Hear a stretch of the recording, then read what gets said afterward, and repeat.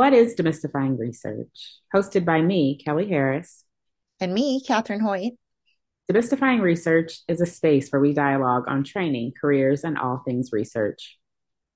Everything from is research right for me to thinking about applications, mentorship, which research degree is right for me, handling failure and rejection, CVs versus resumes, and funding.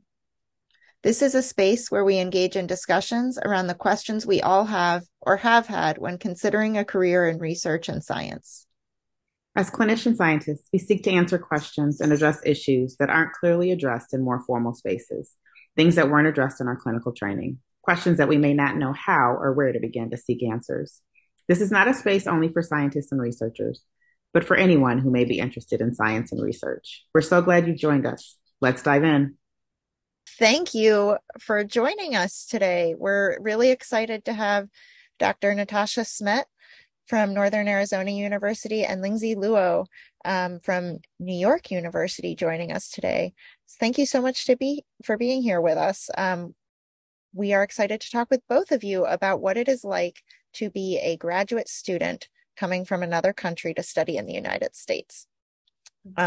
Could both of you introduce yourselves and a little bit about your background and what brought you to your current locations? Sure. Thank you for having us. Since Lingzi is first on the list, I'll let her go ahead. Okay. Sure. So I'm Lingzi. I'm originally from Wuhan, China, and I came to the United States about 10 years ago for my master's degrees in social work and public health. And after that, I stayed at the same university at Washington University for like postmaster employment. And I did go unemployed for a while and then went back to China for a few months before I jumped back to the United States and to work. So after that, I pursued my PhD degree training and now in New York. Thank you. And I am an assistant clinical professor at Northern Arizona University, like Catherine said in the introduction. I was born and raised in Johannesburg, South Africa. I was a foreign exchange student to Ontario, Canada, and love brought me to the United States. And I always knew that I wanted to become an occupational therapist, but as a first generation college student and immigrant, I didn't realize that it would be a long path to get there. And eventually I did pursue my OT degree. I have an undergrad degree in OT, and then I have an OTD from Toledo, Ohio. And I'm in the process of submitting my materials for my PhD program. So that's where I'm at. Congratulations. That's an exciting step. That is really exciting news.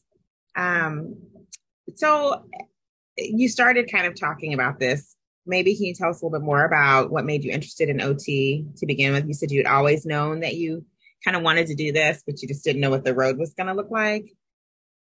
Right. So when I was in high school, I had a classmate say, you should be an OT. And I had no idea what OT was at that point. Nobody in my family had graduated from high school or gone on to college. And I said, well, why do you think that is? She said, well, you're good at art and science. And OTs seem to be a little bit eclectic. And I said, well, thanks for sharing. And I'll definitely do some research. And upon further research, I thought it was a great fit for me. I couldn't believe what a unique and perfect fit it was. So that was always at the back of my mind. It's just something that I really wanted to do. And I also had an interest in helping people. So I have to say that was a big thing. And I think the underlying reason why everybody knew that I had a very altruistic nature. And so it was just a good fit. Excellent. That's a cool story. So I know, Lingzi, you kind of came to OT in a different route. You want to tell us a little bit about that and kind of both that and then the degree you're pursuing now, kind of like what your interests are? Yeah, sure. So I did my undergrad degree in psychology, hoping to become a counselor, helping like disadvantaged individuals. But then through like internships back in China, I soon realized that was really a little bit unrealistic at that time because of their social infrastructure. For example, counseling services are not really covered by insurance. So whoever can afford counseling wouldn't be the disadvantaged individuals that I want to help. So that's why I kind of shifted a little bit and pursued my degrees in social work and public health. I still don't know what OT is at that time, but I think it's the overlapping research interest kind of brought me to work with a professor at the program in occupational therapy, where I started to realize, there were a lot of common connections between the values and the approaches we take in social work and in occupational therapy. What are you doing now? So I am pursuing a PhD in public health with a social and behavior sciences track at the School of Global Public Health. I was thinking even a little bit that, you kind of came to OT with this expertise in implementation science also, which I think is something that a lot of OTs, at least in our program, are starting to do more and more work in that kind of area and in that field. And so I was thinking about that as a connection too. I don't know if you see that as a connection also. Yeah, sure. And also I think just the general, I feel like in the program, people have a lot of passion in what they are devoted as a career. And also like just how helpful people usually are. I think that the school atmosphere are very alike. So that's a really interesting dynamics I observe. So diving into both of your experiences a little bit, Natasha, I didn't know that you were in Canada before, actually. So I'm wondering if we can dive a little bit deeper and you can tell us a little bit about what made you come to the United States for graduate school, but even more so, what was that experience like for both of you? Oh boy, do you want to start with me this time? Yeah, okay. Let's do it.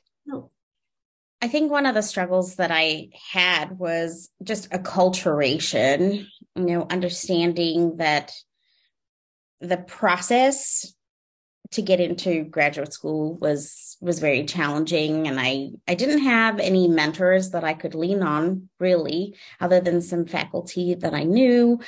So that was a little bit challenging for me. And I think it was one of the reasons why I pushed starting graduate school off for a long time, or even going to college, even for my undergrad degree. I kept pushing it off because I kept thinking I wasn't ready to go and navigate the school system in the US. And I definitely didn't have the right supports. I didn't understand anything about the student loan process. I didn't understand a lot about financial literacy as I reflect back, and I just didn't know where to start. I got really fortunate in that I ended up working for someone who kind of forced me to do some things. It kind of pushed me, and maybe now that you've worked with me for a while, Catherine, sometimes you just need that nudge, for someone to say, yes, I see this, you're capable, you need to do it. Well, I had a boss that I worked for who threatened to fire me if I didn't complete both my college application and just start to look at the immigration process a little closer. So lots of challenges, and they seemed really overwhelming at the time because English isn't my first language, and understanding the paperwork was a real challenge for me. You're handed a packet for financial aid and just the application itself. And at that time, to help myself translate, I would write everything out in these notebooks. And then I'd follow it with a ruler, line for line, to make sure that I'd read every step and that I understood what was being asked of me. And I almost wish that I had someone that I could call and say, this is my interpretation of this process. Is this your interpretation as well? So there's some things I just can't translate. So that was how I sort of navigated that transition. And I ended up in the United States because I could have support in Wisconsin through a family member. And when I got there, I realized that the campus was just too big for me. UW-Madison was always my dream school. I wanted to go there. And I got there and I realized that it was just too big and I might not be as successful in such large cohorts. And I started to look at smaller schools similar to the schools that I went to back in South Africa. So I ended up going to a small liberal arts women's college outside of Milwaukee. And it turned out to be the best decision that I've made education wise. The liberal arts education was definitely a good fit for me. And I came from a culture where women really didn't feel empowered. And that helped me. I mean, the school really helps their graduates become transformative leaders and educators who change the world. And I definitely feel like my 4 years there helped change who I am today. I am very much a global citizen. I'm proud to vote and do so many things that I don't think I would have ever known about had I not gone to the school I did. So I'm very thankful for that experience. And it was by chance. Somebody said, "Have you ever checked out this college?" And I said, "No, thank you. I've been in Catholic women's schools my entire life. That's not something I want to pursue."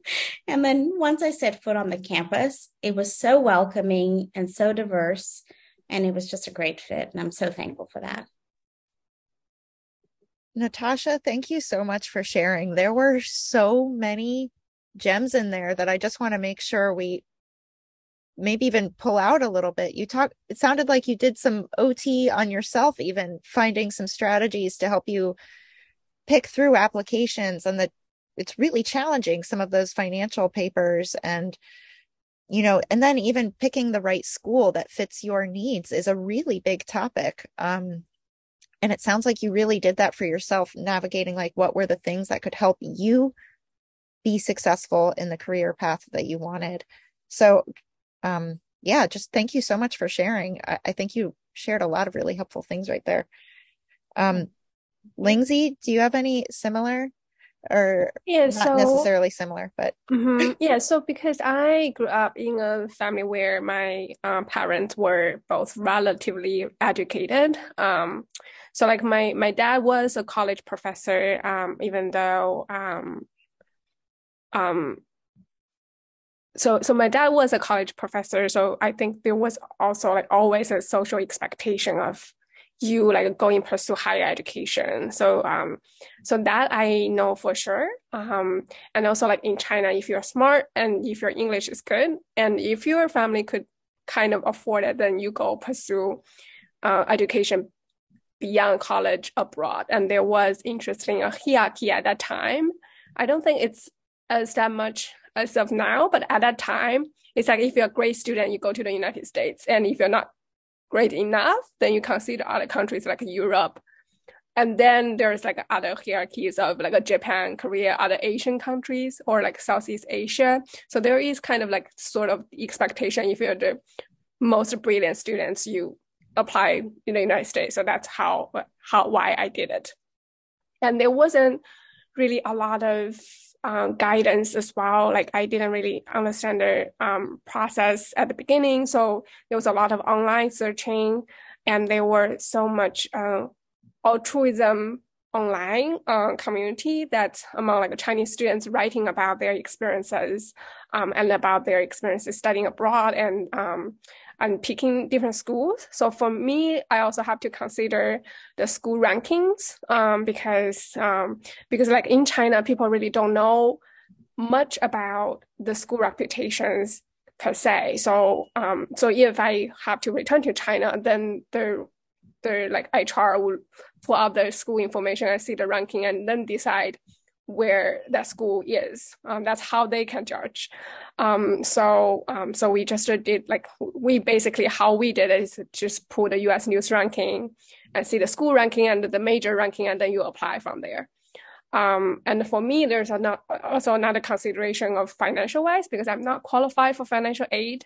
So I try to apply for the programs that would be more likely to give out scholarship, and also the cost of living is also another consideration. And what's also interesting is that I did get into one of the programs at University of Chicago, I still think that would be a great program for me, but I missed the deadline to apply for confirm the scholarship. So they withdraw the scholarship. That's how I actually ended up being at Washington University, which turns out to be really great. But that's, I think, that just how a lot of the nuances was not really clear to me at that time. And also because I really enjoyed doing research since undergrad. So I was looking into a program that has a more research focus, because like social work is a more kind of a professional degrees, but I was hoping to understand in which programs I'm more likely to get research opportunities. Because for some programs, it's like way more clinical and students don't really do like research assistantships, stuff like that. So both your stories are so very interesting to me. And I think one of the things that is most interesting is that you both talked about differences, like how you were making decisions got kind of guided by different things related to both, like, you know, how and where you were raised, and then the context that you were going to either be working in later, right? But the other thing that I was taking out of this was like there was an element in both of your stories about potentially being somewhere else, or, you know, like for you, Natasha, finding out that first school was not a great fit. And one of the things that I think is like an important takeaway to me is that like we're not necessarily locked in, right? We make these choices, and sometimes it's a great fit and sometimes it's not, or sometimes the choice we think is the best fit for whatever reason is not, and you end up being at a great place, Lingzi, at WashU, because, you know, wow, then we get to work with you. But I mean, like thinking about, you know, just how those decisions fall down. I think we put so much weight on like making the right choice, you know, at the gate, when we don't necessarily have all the information, that sometimes understanding that, like, you know what, I can figure out that this is a good fit or not a good fit is such an important lesson that I'm taking from both of you all's stories, especially looking at where you are today, right? Like you had these kind of different paths and it worked out, and it sounds like you guys are both kind of where you want to be, right? And in these great places. So anyway, I just thought that was awesome. I don't know if you have any other takeaways before I ask another question, Catherine. Actually, I would like to circle back. You know, I think that discussion of the fit is so important, because even though I thought I did all my homework for my OTD program, that turned out not to be a great fit for me. While it was a great fit for my classmates, it wasn't a great fit for me, because I didn't realize how fortunate I was to have the education I did when I was in Milwaukee area, and just being in an area that's so diverse and really metropolitan, and then going to a small community in rural Ohio, and what a struggle that would be for me going into the doctoral program, being the only student from another country, and what a challenge that was. And so I had this kind of grief process as I got there, thinking, oh my goodness, I did all my homework and this isn't a great fit, and now I'm stuck here, you know? And so a pearl of wisdom I would give anyone is, if a program does not have an interview process where you get to interview with the faculty there, that is something to really keep in mind, because sometimes you read about faculty and you think, oh, you know, these sound like great humans. I really could learn so much. And I did.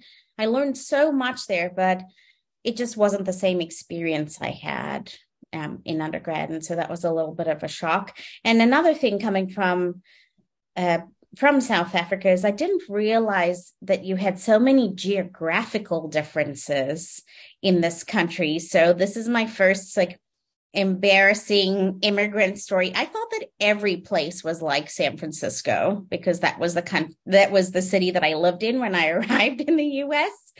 And then as I started navigating outside of California and traveling, I was like, oh my goodness, what's just happened here? You know, that was a big shock to me. I have so many embarrassing immigrant stories, but the culture shock of going from San Francisco to Toledo, Ohio was huge, you know, and just the language too, because if you think about those of us who are constantly translating something simple can throw you off. So a common one in occupational therapy or something in healthcare is we have a lot of acronyms for things. And so when I got to my program in undergrad, people kept talking about soda, and I couldn't understand the context. There was the Student Occupational Therapy Association, and I just learned the differences between soda and pop. Right, because that's a difference. Yeah, so in my mind, I'm like, why do they keep talking about this can of soda in this context? And so that even with translation, sometimes you get caught up on this one thing, and people have gone on and talk for about 10 or 15 minutes, and I'm still back here trying to picture this can of soda and how it fits into the conversation. And so those are things that people often forget, or, just the cultural difference in meeting someone that grew up in a fast-paced culture. So my first encounters with a group of people from different places on the East Coast were very different than my experiences with my Southern colleagues, where the pacing is just so different. So here you are trying to acculturate and fit in wherever you are. And eventually you just realize you just have to be who you are and figure the rest out. So that was very interesting for me about the graduate experience. I wish that I had an opportunity to do a little bit more research and find a better fit, because I think it's so important for student success, especially international student success, where you're already struggling with this sense of belonging. And then you go into a space that might not be as welcoming, or people have never encountered someone from Africa, for example, and everyone brings their own bias to the table. And so, I had a couple of experiences where people had only seen some things on television about Africa. So they made all these assumptions about my life in Africa that weren't necessarily the picture of my life, and there was a lot of stereotyping. So that was an interesting experience, and sharing that, yes, South Africa has a lot of the same things that we do in this country. We have ATMs, restaurants, and all those sorts of things. So that was hard. I think people pictured more of a jungle and maybe a little bit more of a primitive lifestyle. So again, so many gems in what you just said. I feel like, but I thank you for that. I think you're right. Thinking about fit is important. And I think you're right too, because you can't always make adjustments in the moment. And so I'm a little bit curious about, you talked a little bit about kind of dealing with the grief of feeling like, oh man, this program's not maybe the best fit for me, but like other things that you did to kind of cope and still be successful, and like maybe resources that universities have had for that, or for other kind of challenges that you found specific to your experience being from another country.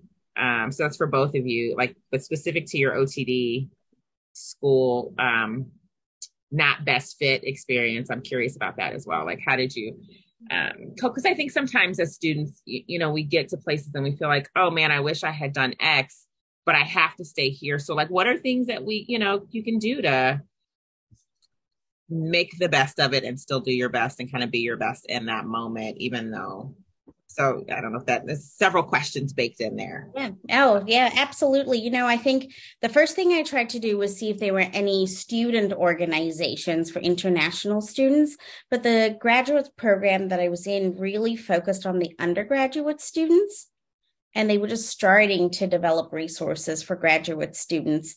And we were at two completely different places, and I didn't feel as comfortable mingling with the undergraduate students at that point because our lived experiences were so different. And it was a campus with a lot of sororities and fraternities, and I just didn't have an interest in that, and I just didn't have time for that.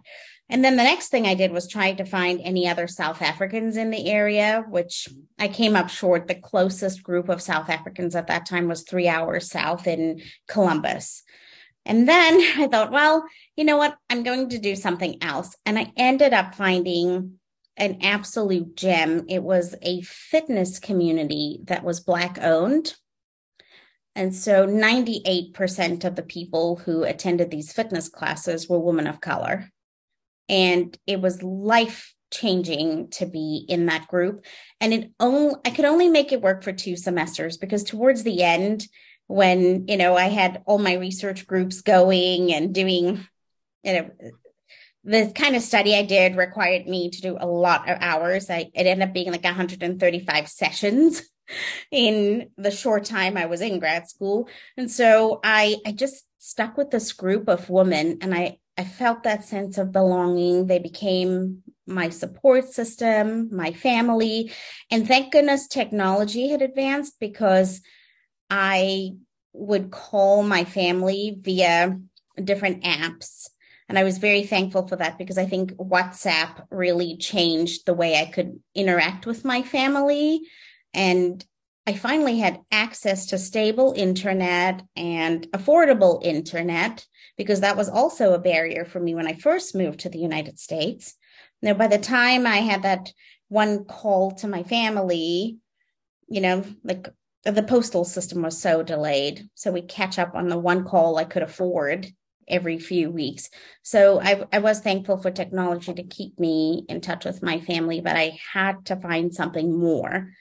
And this fitness group, it was something that I just searched for. I thought, well, fitness has always been a good way to keep me mentally healthy, so I'm going to seek that out. And it turned out to be such an incredible experience.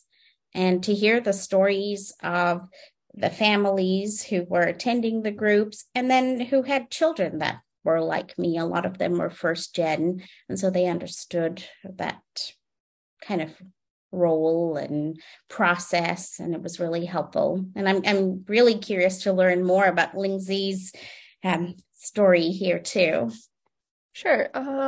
Yeah, so there are some resources usually university would have, like, for example, the Office for International Students or Scholars. But my piece of advice is also always take their advice with how do you say, like a grain of salt, because even though they're working with international students, they still, like, there's a lot of staff changes, and a lot of people are way too busy sometimes. So I have learned so many cases in which they gave out incorrect advices or incorrect information that really results in like a life-changing result. For example, someone couldn't really get a job offer because they were advised that it's not possible, but in fact, they later found out it is actually doable. So that's like one lesson we learn, is to always like rely on yourself, because you are eventually responsible for your career and your personal life. Because I have also like heard of stories of lawyers or tax person, like professionals, gave out wrongful advice for international students, because a lot of the things you encounter would be unique to international students, and they may not have the best answer. So like always do your research. There's so much information online. There's so many like international students around online. So that I think those sometimes you will be surprised will be more reliable information than what a professional will give out. And I relate to a lot of what Natasha said. I joined my master's. The program has 20% of international student population. That was great, because I feel like, I have people who I share similar experiences, even though they are so diverse. Not to say like international students are all like this or that. So I think that diversity really gives me confidence of like building kind of friendship among international students, and also trying to reach out to like more of the domestic students. And also like faculty members are more likely to have worked with international students before, even though my experiences has always also be that a lot of times faculties, even with the best intention, they are not aware of a lot of the challenges international students facing, because they really don't know about the regulations and policies. So sometimes they would take something for granted, but I have to communicate and let them know that option is not viable for me because, like, for example, we have to search for internship or practicum, and there's like specific rules for that. And also like we need visa sponsorship after employment. So like finding a job would be much difficult for us, but sometimes they forget about that. And then they would just take for granted for whatever will happen. They will ask you to just chill, just don't worry about it.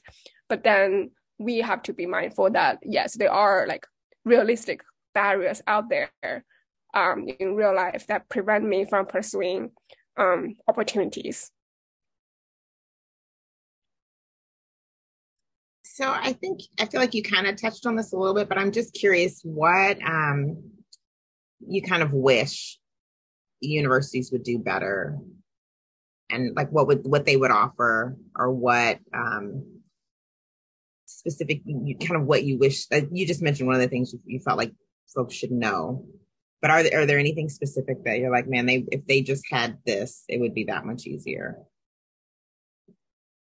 I think it's hard because like I tend to understand them. Like it's all situational. I really wish that they would provide more of the correct information because there's so much like unfortunate events. If you see someone like there was one student who got a tenure track position offer and then declined it, and then eventually realized, oh, it's doable. I think that's like, oh, her whole career trajectory was changed, and the office may not even apologize for that because they think it's only a advice piece. And also like sometimes I really wish, like it's not across all the universities. So just speaking from my experiences and my friends' experiences, sometimes they don't really have the best attitudes. I know they are working with a lot of different international students. But I remember vividly sometimes like there was several incidences I have to CC their supervisor because I just don't think that's the way how I wish I was treated. And then the attitude definitely changed because I CC their supervisor. That was just unfortunate. I think it's not just about international students. I'm sure like a lot of students might have experienced similar things, but I think I was the more proactive person. I always asked what I was hoping for, but that wasn't really the style of a lot of like my peers coming from China. So then it was like more like harder on them and like reaching out to different faculty and explain the situation. I think sometimes they might just shut down because they feel like people don't understand. I think that's a really good point to make because, I had similar experiences, and because I just had this wonderful experience being in a women's college, and I felt a little bit more empowered, to advocate for myself. Then when you meet people who are not used to that, you can be as professional and kind in your approach and your delivery, but because you're still a student, you could definitely feel that there was a power differential. There always is when you're a student. And then I was sort of labeled a little bit of a troublemaker, even though I was always gentle, kind in my delivery, but I always asked a lot of questions, and that seemed to annoy the people more than anything else. It's like, oh my goodness, here comes the squeaky wheel. But the problem was that I just wasn't understanding the information that was coming back. And so I'm asking clarifying questions, but that was seen as a more of, you're questioning my authority and I've said this, but it still wasn't very clear to me. And that made for, an uncomfortable relationship. And it was just my lack of understanding with translation. So even though I had the best intentions, it wasn't always received that way.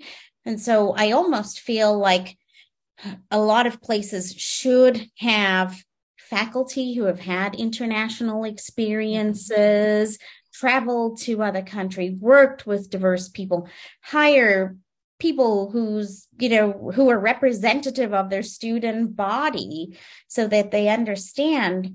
A lot of times I think people forget that so many of us wear so many other hats and have so many other roles before we even set foot on the campus.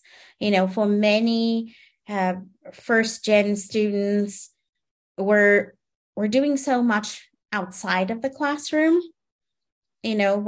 We're working so many jobs. We're caregiving. For me, I know I was always worried about my family members back in South Africa. That was another layer.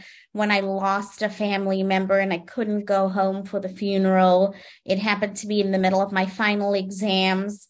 And I asked if I could take the exam, like even early, and there wasn't this understanding that I would have liked. It was nothing out of the ordinary. I was a good student, but because I asked so many questions, it seemed to irritate the faculty, and that was hard for me. And that's why I thought, I wish I would have gone to schools that had an interview process, because then I could have asked different questions, asked about the faculty's experience with working with diverse populations or people from other countries, because I didn't realize that the translation piece would become so challenging.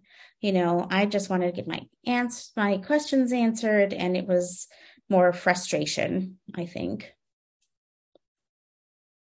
Thank you both for sharing those stories. I think really hit home with ways that faculty could do better and universities could do better, and how our actions, even like Lingzi, as you said, maybe not intentional, are causing harm, and really affecting people's career trajectories and quality of life and well-being.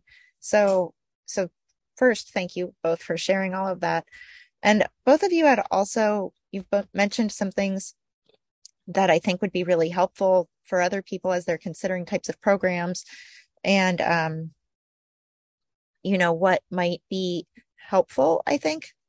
But I'm just wondering if there's anything else that you'd like to share that might be essential as others are considering what school to go to, or any resources that they might be looking for. I know, Natasha, you talked about like class size and campus size and things like that. That might be important. And Lingzi, you talked about other things like having access to people that are participating in current research. And you've both also talked about external things to the university, like friend groups and other international students or exercise groups, as being essential. And I really just think all of that is so important, but I'm wondering if there's anything else that you'd like to share that could help somebody identify if a university or specific program is a good fit for them. Yeah. So that also relates to my current experiences transitioning to New York University from Washington University in the Midwest, because my master program, that's my first time ever going to the United States, and that's my first impression of how higher education was like. And to be honest, the school I attended to has a lot of resources. For example, we have 1 or 2 different computer labs. We have a dedicated school library. Eventually we have 3 different buildings because the school is big, and there's a lot of faculties, research centers to work with. I sort of take that for granted because I thought, that's the standard of higher education in the United States.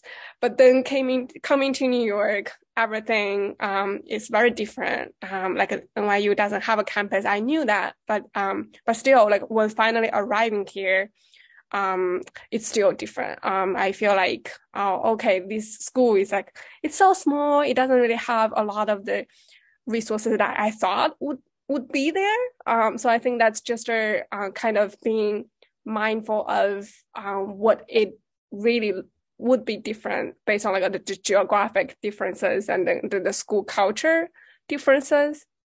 So I was still kind of surprised, even though I was fully preparing myself to be here.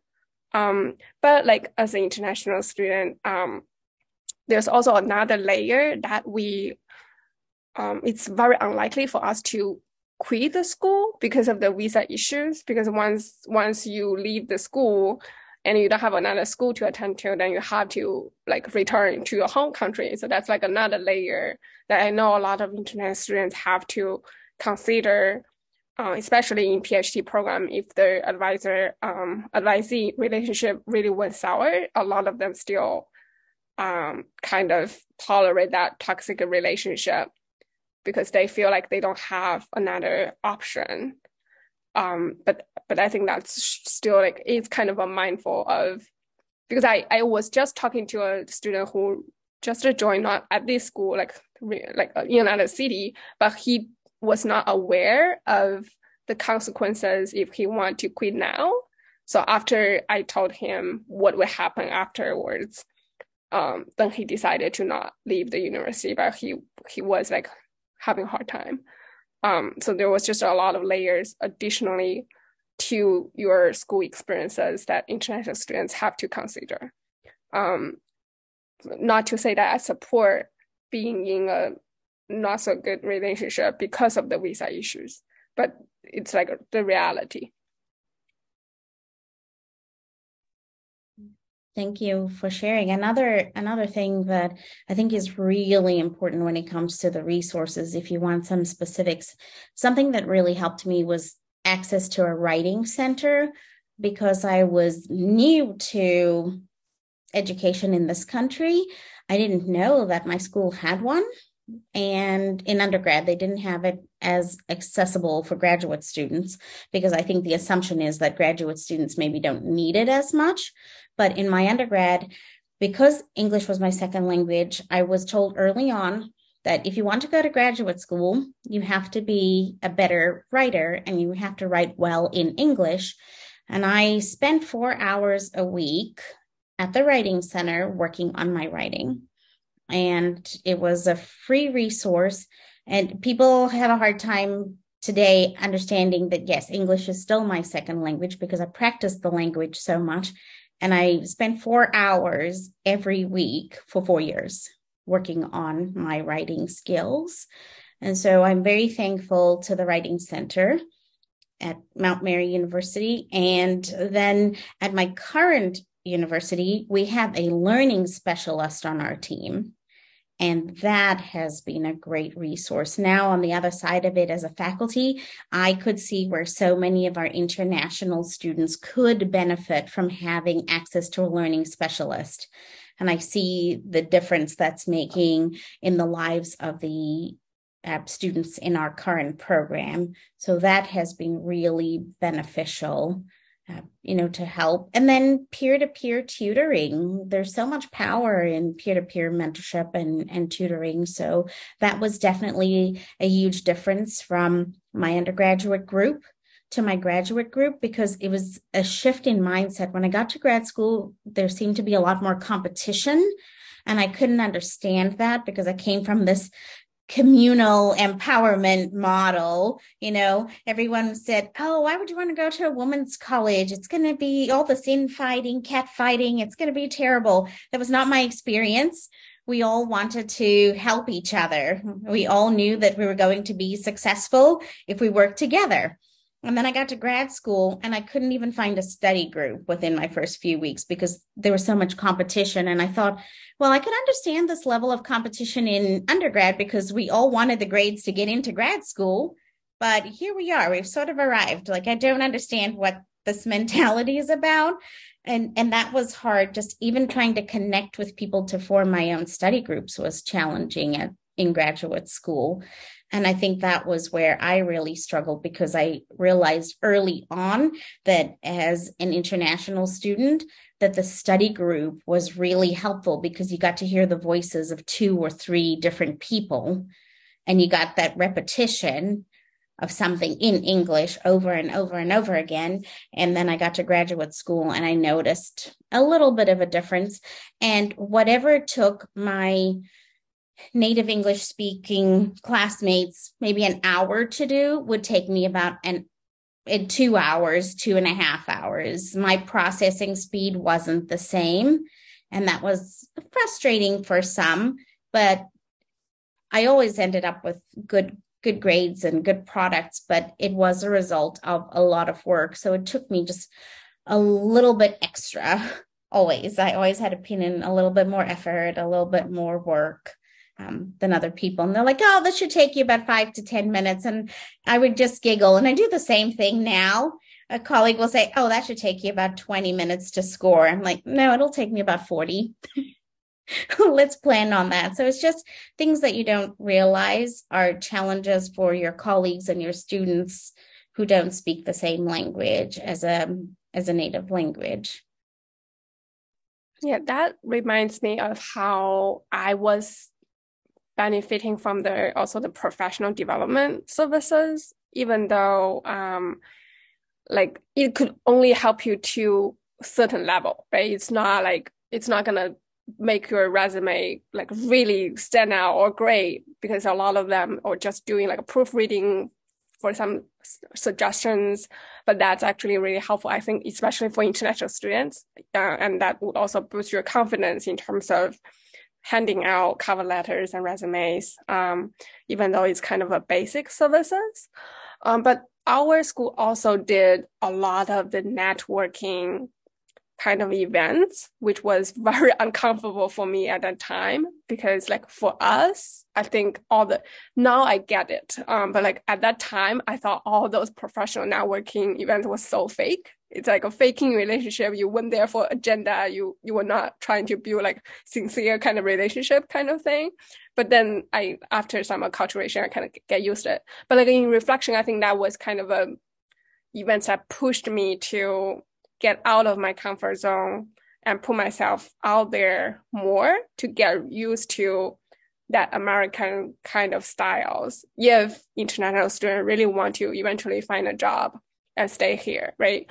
And also like another aspect, I think, is because I did not realize how much programs could vary between, even with the same major, with the same like master's, with like similar structure. They're all accredited, but the like structure could vary a lot.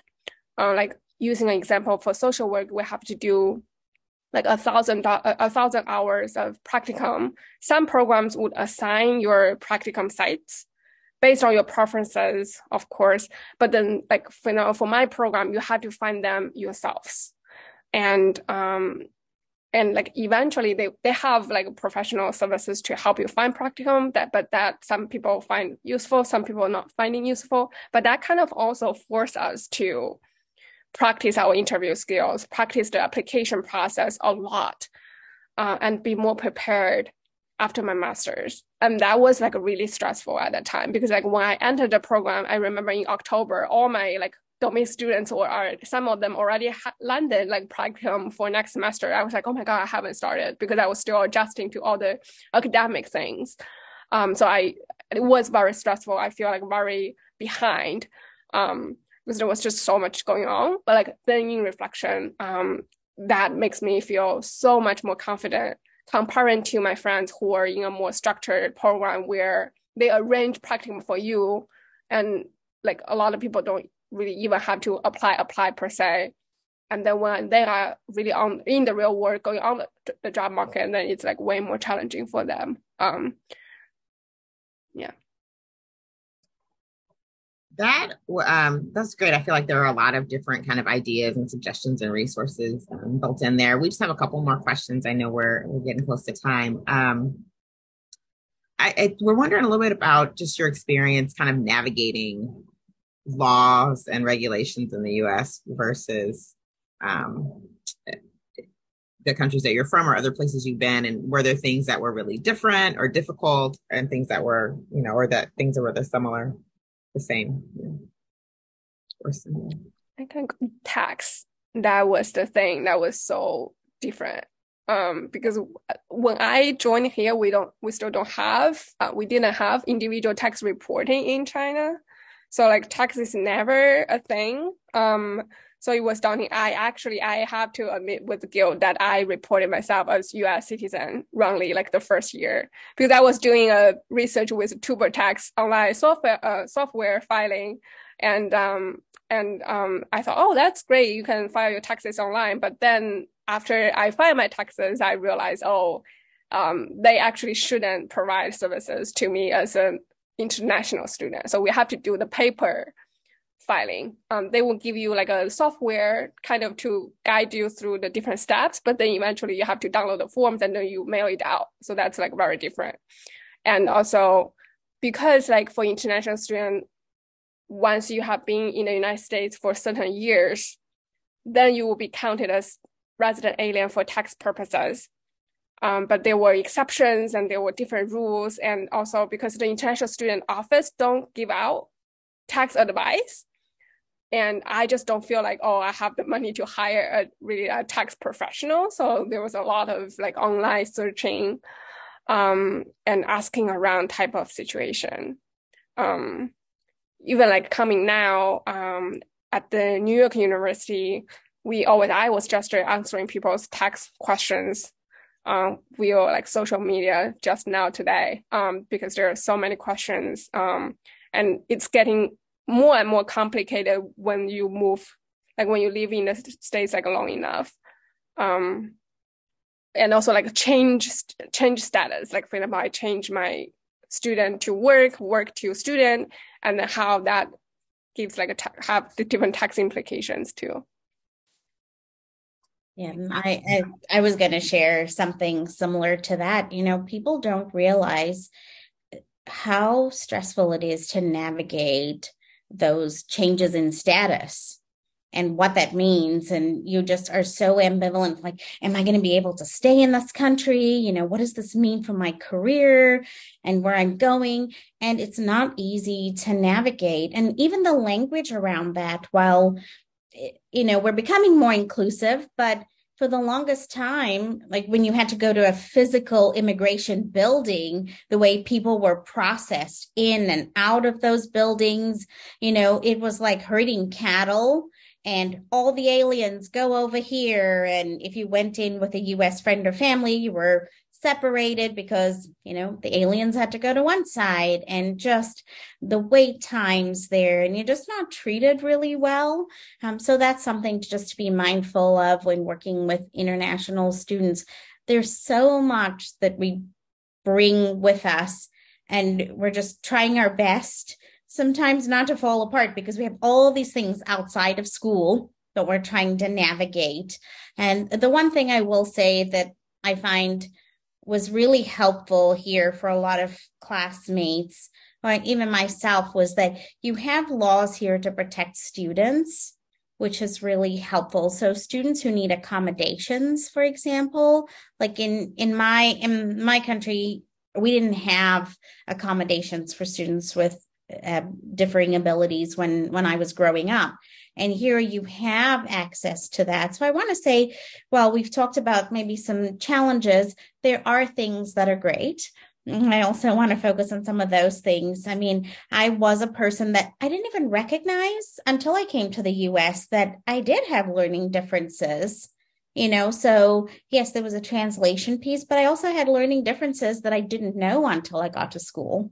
You know, when I had a really great admissions counselor and said, you know, I know you didn't have access to a lot in Africa. You know, here are some tests you can take. This is the Office of Accommodations, and this is what they can do if you are indeed needing this. And there are laws to protect students. I had no idea that was even a thing. So I will say that you have some great resources here if you can tap into them. Yeah, and I know a lot of international students were really hesitant to reach out, but I had the mindset that I paid so much tuition for the school I go to, so I should be taking advantage of all the resources offered me for free. Because like when I first, like office hours are also new to us. I know like a lot of students don't feel comfortable scheduling office hours. They think, oh, maybe I'm asking like stupid questions and like that would ruin my kind of image in the professor or stuff like that. But I was thinking that I am paying like a few $1,000s for the classes I'm taking. And I would hope that I could get out of that classroom as much as possible. So I intentionally force myself to schedule office hours, sometimes just to random talk to professors and treat it as like an English practicing session. I think that's totally okay because that's their responsibility and that's their job, right? Yeah, I definitely agree. I was someone who took advantage of that. Yes, I got a sense that sometimes people might be irritated, but I was okay with that because I wanted to do well. I wanted to understand the material. And so I think that's a really good point, was really helpful to me as a student as well. So. I think And that also, just so you know, international students also pay a lot more in tuition, a lot more in tuition. I mean, my tuition bill was $13,000 more per semester. That So, depends on the schools, right? yeah. Yeah. So, I did not know that. I think that point about kind of getting to know professors and going to office hours is an important point for like everybody, right? International student or not, just because we think about that as like a time just to ask questions. But when you're thinking about networking, especially if you want to go to graduate school or do other things, that's a critical time to get to know people and to let them get to know you. I've started to tell students, like even in a syllabus, come to office hours even if you just want to chat so that I can get to know you, because I feel like it has to be explicit. Or we think like you were saying, a lot of students will think like, oh, I don't have any questions, or it's a silly question or whatever. But I think it sounds like, networking is important for everybody, but listening to some of the, various challenges, barriers, things that are, kind of extra steps that you have to do, making those connections might even be more important. So I think that was an excellent piece. Thank you both for sharing so much with us. It seems like that we even have more that we could continue to discuss. Maybe we'll need a part 2 at some point. Right. Just because I feel that I've learned a whole lot in this past hour. Are there any questions that we haven't asked that we missed that you'd like to share, or things that you'd like to share with us now before we wrap up?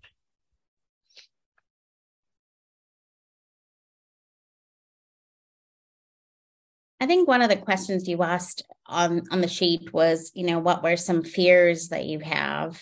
And I think it's not just an issue with graduate students from other countries, but just can I do this? Everyone has some level of imposter syndrome. And it's really nice to hear stories of people who have done this. Right now I'm looking at Lingzi and thinking, wow, this is so amazing. Here she is, in a PhD program from another country doing it. So that representation does matter. And I think there's always this fear of, oh, did I make the right choice? Is this a good fit? How do you vet that program? And it's all so hard, but I think going back to it, I would definitely do more of that interviewing, even if it's just picking up the phone, because email is so hard to read, what people are thinking, feeling, tone, all that stuff. So just having conversations with people. And I think that's why that networking piece, as challenging as it can be, is so important. And overcoming those fears by picking up the phone. Like I narrowed my school down, but it was a lot of, let me do some additional research on those people. Let me see who's gone through the program. Let me call the director of the program and introduce myself and just ask for an informational interview. So ask for what you need. That's right. Yeah. Thank you both for this. Thank you, Lingzi, also for Lingzi for, just sharing and for this opportunity for all of us to be here together and learn together. So thank you. Thank you, guys. This was great. I, like Catherine, learned a ton. So I too am thinking about a part 2. So don't be surprised when you get that request. Yeah. All right. All right. Thank you. Thank you both. Thank you for joining us today. Check out our other episodes to hear more. You can find the first season on YouTube under Washington University Program and Occupational Therapies channel under the First Fridays for OT Research playlist. And more episodes of Demystifying Research linked under the Research tab on the Washington University OT webpage at ot.wustl.edu. That's ot.wustl.edu. Send us your ideas for future episodes at demystifyingresearch@woostel.edu.